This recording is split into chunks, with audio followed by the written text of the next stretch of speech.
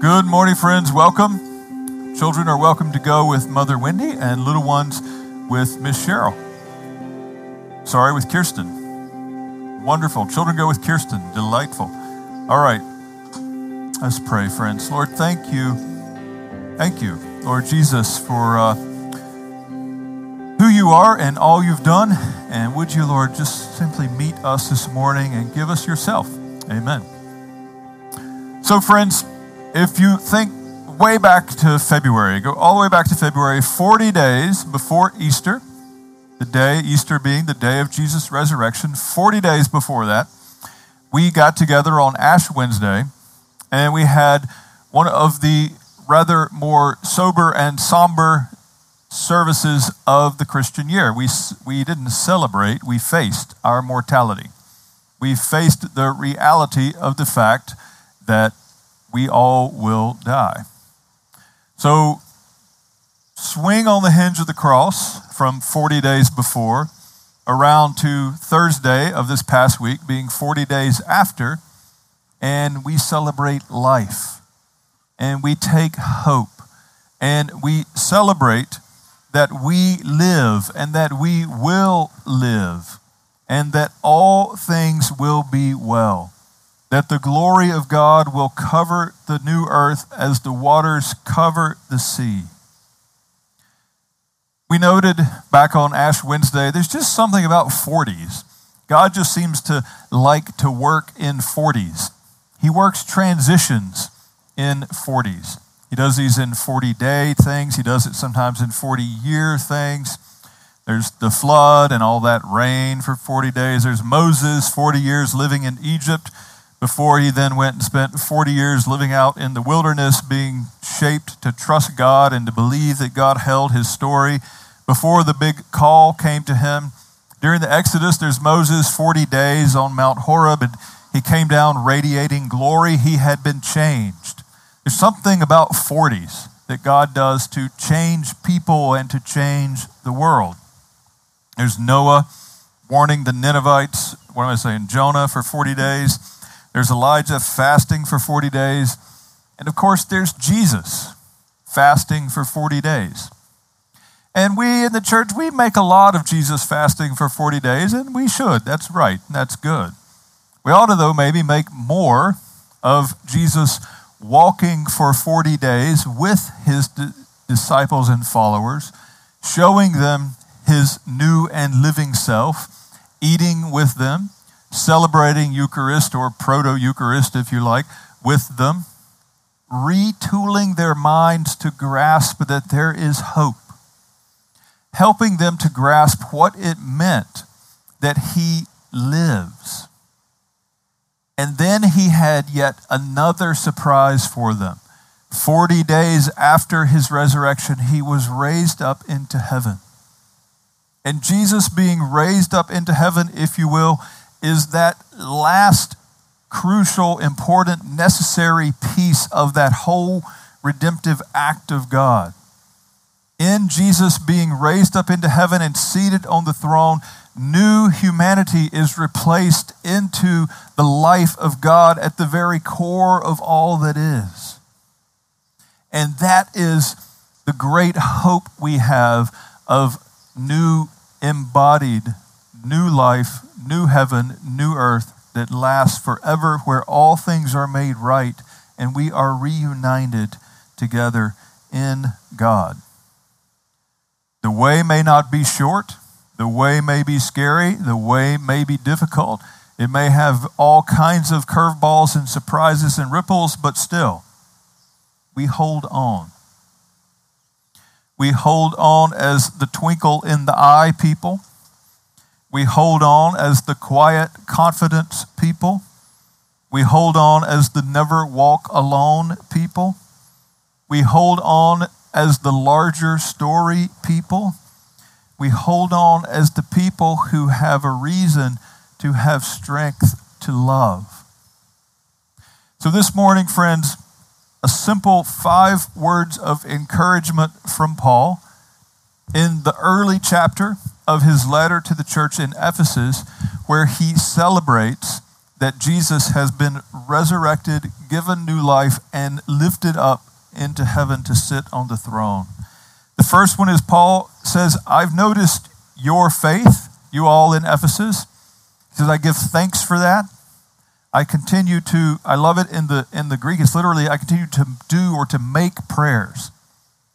Prayer is work, isn't it? Anybody else with me on this? Paul in one place says, the work of prayer. Why is prayer work? It takes hope. It requires attention. It's work. And Paul says, I remember you and I give thanks as I make my prayers, as I give them form and shape and I invest myself into them. And he says, I give thanks because the eyes of your hearts have been enlightened. The eyes of our hearts are enabled to take hope, to see how God loves us and how God has acted and the way that this changes the horizon. And some things have to be seen by the heart. And Paul says, I'm delighted that the eyes of your heart have been enlightened. And you know the greatest thing about this? Paul is still making prayers today. Paul is still making prayers, and he's still making prayers for us. Paul may be, even in this moment, saying, hey, wait, somebody, I heard my name. And he's making prayers for us. And he's like, yeah, that's right. Hold on to that. So the first word of encouragement is that the eyes of your hearts have been enlightened. And the second word then is that hope is a responsibility. Now, I don't know if you're like me. If you're wired like me, you have trouble enjoying privileges. A cruise would be torture to me. Put me on a cruise ship, tell me to do nothing but lay in the sun, and not only will I turn into a lobster, but I will be absolutely going nutso inside because I have to be doing something. It would drive me nuts to be on a cruise ship. I have trouble embracing privileges, but I'm good at embracing responsibilities. So if you're wired like I am, the idea that hope is a responsibility is actually helpful. Oh, I have to take hope. I'm supposed to take hope. Hope is a thing I can't let go of. It actually encourages me. I know I need help, but in the meantime, it works. Paul says that you can know what is the hope of this calling, or it could be read that you can know the hope to which you have been called. You've been called to hope. Hope is a part of embracing with the eyes of our heart the reality of what God has done. There's a famous, you've heard me say this before, I have to remind myself of this. There's a famous Church of England bishop who went and was decades in India. And at some point, as the world hit one of its modern world shift things like we're in now, as it hit one of its earlier ones, people said to him, they said, Bishop Newbigin, are you an optimist or a pessimist? He said, neither one.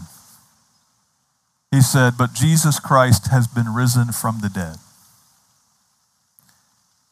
Hope, friends, is a privilege and a responsibility, and we have it. Paul says that you can know the hope to which you have been called, which is the wealth of his glorious inheritance in the saints. Perfectly fine way to translate that. I like to translate it this way, which I think is also perfectly fine and legit. The riches of the glory of his inheritance in the saints. Little words can be tricky, right? Prepositions can be tricky. Particularly, there's one of them in Greek that I can't stand.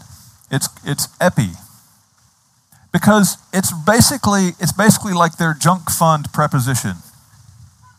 You got a gap to fill and you don't know how to put it, throw epi on it. It can mean basically anything. I'm like, well, isn't that helpful? I mean, you've got those that are like in and on and under and above and all that. Great. Besides specific, wonderful. Until they throw epi on it. And then it can mean basically anything at all. I don't even know if any of these are epis, but I think this one fits this. The riches of the glory of his inheritance in the saints. So on the one hand, our inheritance in Jesus is that we've been gifted new life. And that new life is our hope. And that is gifted to us because Jesus has accomplished it, past tense. It's done. On the other hand, and you get a hint of this in Romans 8 maybe too, depending on how you read that. On the other hand, God has placed his inheritance of Christ in us. For the joy that was before him, Christ went to the cross. What is the joy? Joy is redeeming us whom he loves. That was the whole point of him coming. So in an amazing way, we inherit each other. We inherit each other. We inherit new life, but we inherit being restored into life in God. God inherits us being made into the humanity we were meant to be and being restored into life with him. And that, friends, is a wonderfully mind-boggling thought. You are something God is delighted to inherit.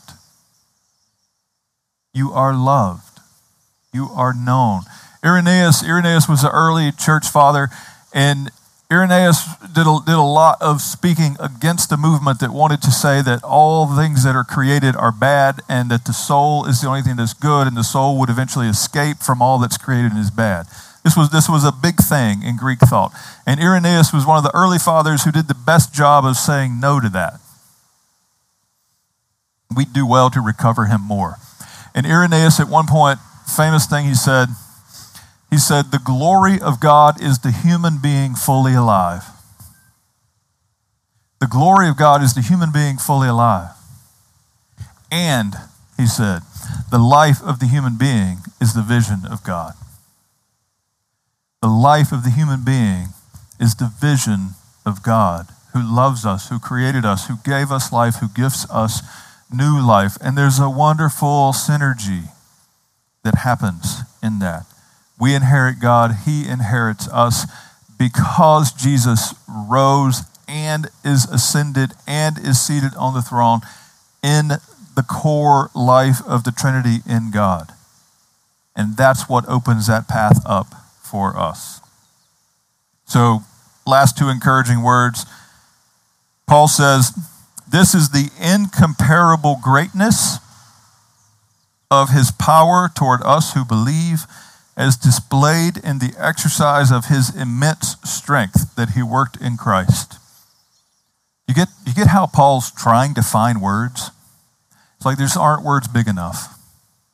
And Paul's just like, I'm just going to throw whatever words we got at it and just try to find some words that are big enough to say how amazing this is. This, friends, is the God who is for us and with us. And Paul goes on, the fifth word, the power he exercised in Christ when he raised him from the dead, seated him at his right hand in the heavenly realms, far above every rule and authority and power and dominion and every name that is named, not only in this age, but in the age that is to come. Paul, again, he's just trying to cover every imaginable possibility, every imaginable base, every form of power and authority. He's being as comprehensive as he can find a way to be. And what that means is no matter what, Jesus knows. No matter what, Jesus cares. He's aware, he's acting, he's interceding for us, and it will be sorted. I can't say when, no one can say when, I can't say how, no one can say how, but it will be sorted and made whole. Whatever, whoever is holding you down, full of themselves, taking their insecurities and their slights out on you, holding you under their delusions of grandeur, whatever disease, whatever trouble in the economy, whatever the outrageous price of housing, whatever jobs in the way our society does not pay according to worth, whatever. All that stuff. This is a holy whatever. Paul's like, throw whatever at it. Jesus will overcome it. The darkness you inherited in your wiring, in your own system that's deeper than you can handle, you can't overcome it. You say it's in you. You can't on your own. It's in you. It's your wiring. The self-medicating that first felt like relief and now has you as its slave, a holy whatever. Whatever it is, Jesus will overcome it because he has already, and one day he'll make that whole and full. So friends, Ash Wednesday, 40 days before Jesus resurrected, we did the humble hard work of facing our mortality. We tried to walk into reality a little bit and face things we would rather deny. This morning, 40 days plus a few, hinge on the great hinge of all history. Let the cross swing around. We come to resurrection. We come to new life. And in hope, we will baptize young, new life and celebrate that life is reunited together with and in God. And we believe that for ourselves as well. Just take a few moments and invite you just in your imagination.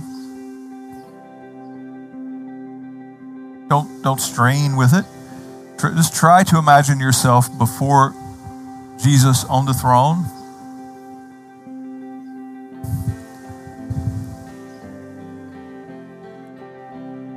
And he is awesome.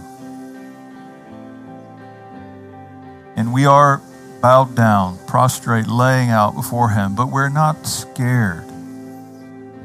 We're happy. We're delighted. We're in awe and wonder to see that this is what the human was meant to be.